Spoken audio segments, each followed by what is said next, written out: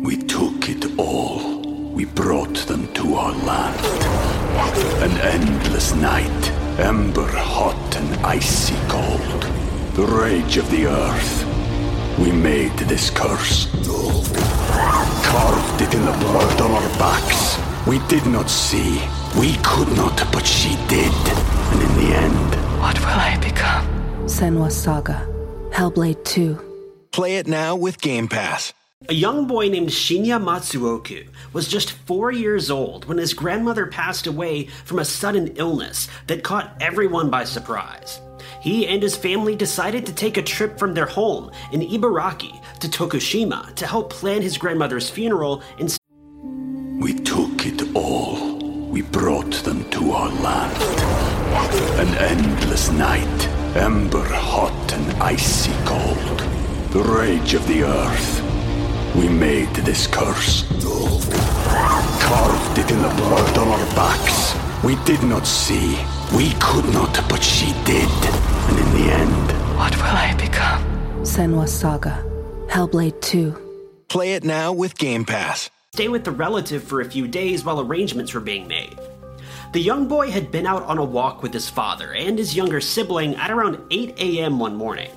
After the three had finished up their walk, Shinya insisted that he wasn't ready to go home yet. So they stopped by their relative's house to drop off the 2-year-old, with Shinya's father agreeing to take him on one more walk around the block before going back inside. However, as the boy's father was dropping off the toddler, he turned his back on Shinya for a period of around 20 seconds. As soon as he handed the toddler over to Shinya's mother, he turned around and saw that Shinya was gone, vanished without a trace. There would be no sign of the boy ever found in any of the nearby areas, and he remains a missing person to this day.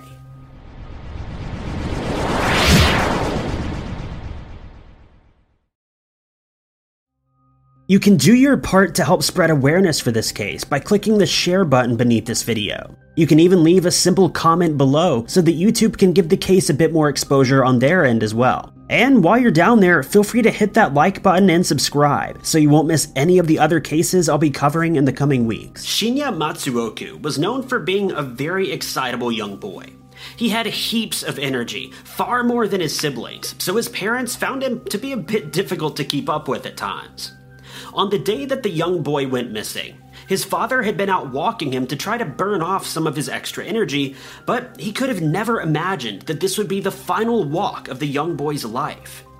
According to Shinya's parents, the trail leading up to their relative's home where they'd been staying was pretty straightforward. It was a simple path that led to a fairly tall set of stairs that were estimated to have been around 10 meters long.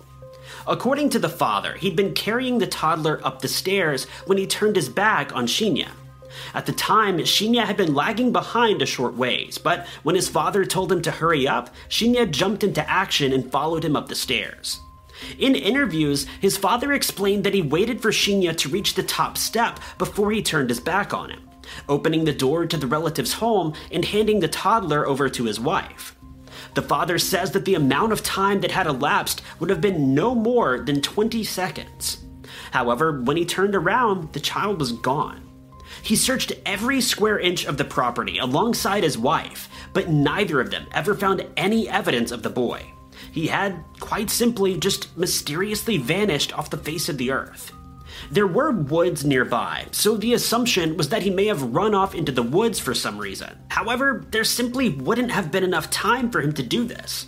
Sure, he could have made his way to the edge of the woods, but there's no chance he would have been able to disappear out of sight without his father seeing or, at the very least, hearing something. Family and friends soon joined in on the search. When no progress was made, the family had no choice but to call in the help of the police and members of the local community. Many people feared that the boy may have been headed to a nearby mountain range, so many of the search and rescue workers directed their search there. After a few hours had passed and there was still no sign of the boy, a total of 200 people joined in on the search.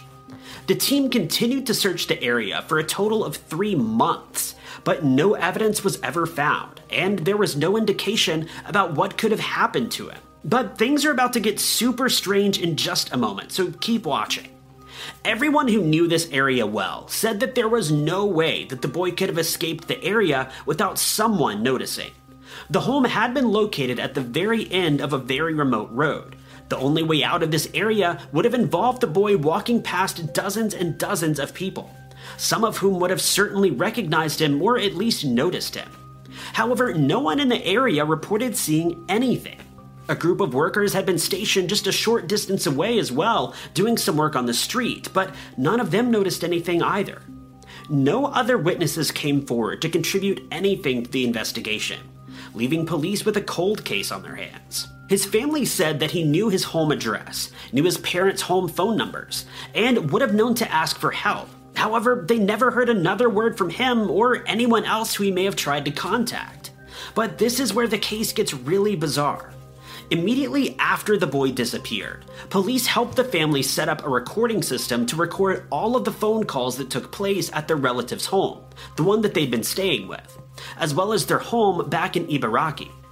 No sooner than the recording device had been installed, the family received a phone call from a woman who seemed to have information about Shinya's disappearance.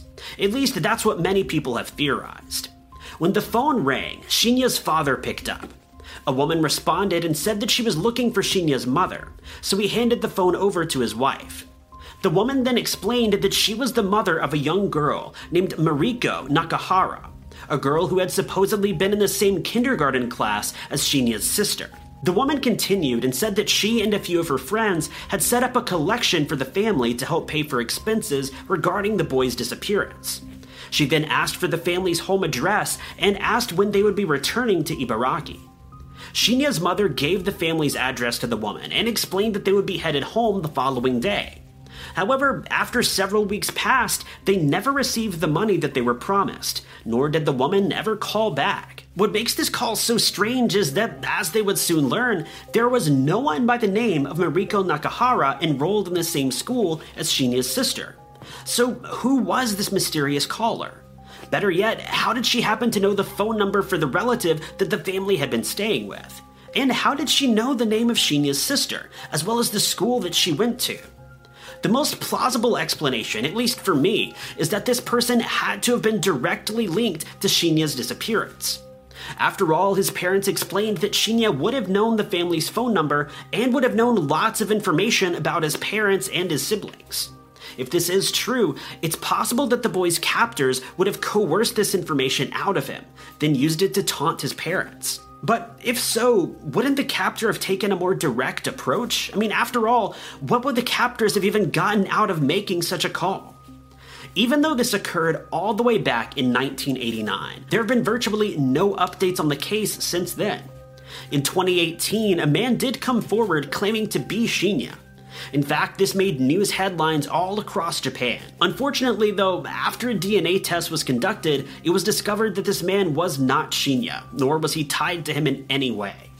We don't know if this was just some sort of mistake, or if this man was just looking for a quick bit of fame. The most difficult part of this entire case is trying to understand how something like this could have happened if the boy had truly only been left alone for about 20 seconds. Who could have grabbed him? And if no one did, how could he have wandered such a long distance away in such a short amount of time? The whole case just reeks of a cover-up or some sort of withheld information. But without further evidence, it's unlikely the case will ever be solved.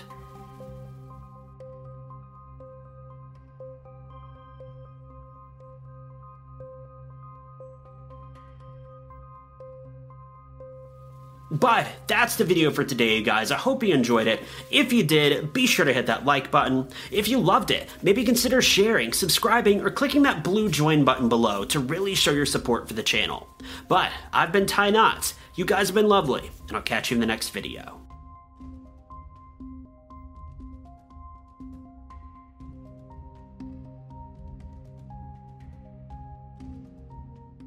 Have you made the switch to NYX?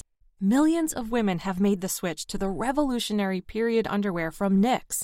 That's K-N-I-X. Period panties from NYX are like no other, making them the #1 leak-proof underwear brand in North America. They're comfy, stylish, and absorbent, perfect for period protection from your lightest to your heaviest days. They look, feel, and machine wash just like regular underwear, but feature incognito protection that has you covered. You can shop sizes from extra small to 4XL. Choose from all kinds of colors, prints, and different styles, from bikinis to boy shorts, thongs to high-rise. You've got to try Knix. See why millions are ditching disposable, wasteful period products and have switched to Knix. Go to knix.com and get 15% off with promo code TRY15. That's knix.com, promo code TRY15 for 15% off life-changing period underwear. That's knix.com.